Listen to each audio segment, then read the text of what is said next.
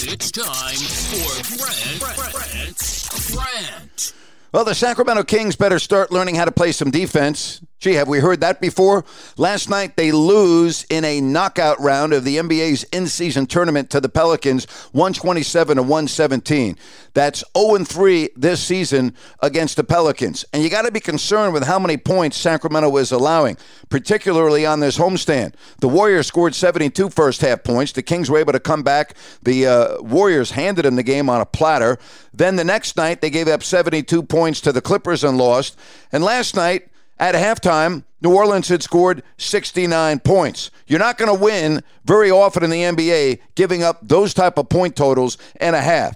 And would someone please find out where Harrison Barnes is? Paging Harrison Barnes. Please report to your nearest courtesy phone. I mean, good Lord. 4 points in 34 minutes. Only took 3 shots. Had 4 rebounds, 1 assist. I mean, at some point, Mike Brown's got to make a change to this starting lineup. And I love Barnes. I'm a big fan of his.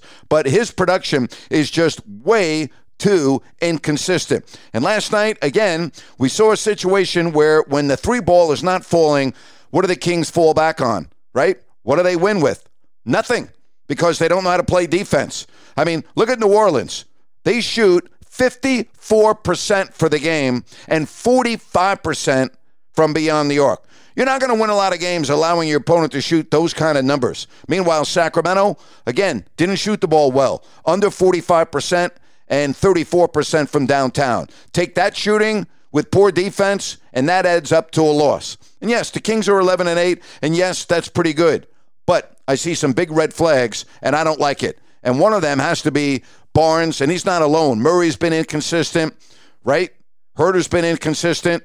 But you're giving up those type of numbers, those type of points, it's hard to win in the NBA. And that's my rant for today, brought to you by New Works Plumbing of Sacramento. For your plumbing needs and repairs, just go to newworksplumbing.com, NEWWRX Plumbing. New Works Plumbing, they've got a fix for you. Join me later today, 5 o'clock Pacific. I'll be on Listen App. Have a great day, everybody.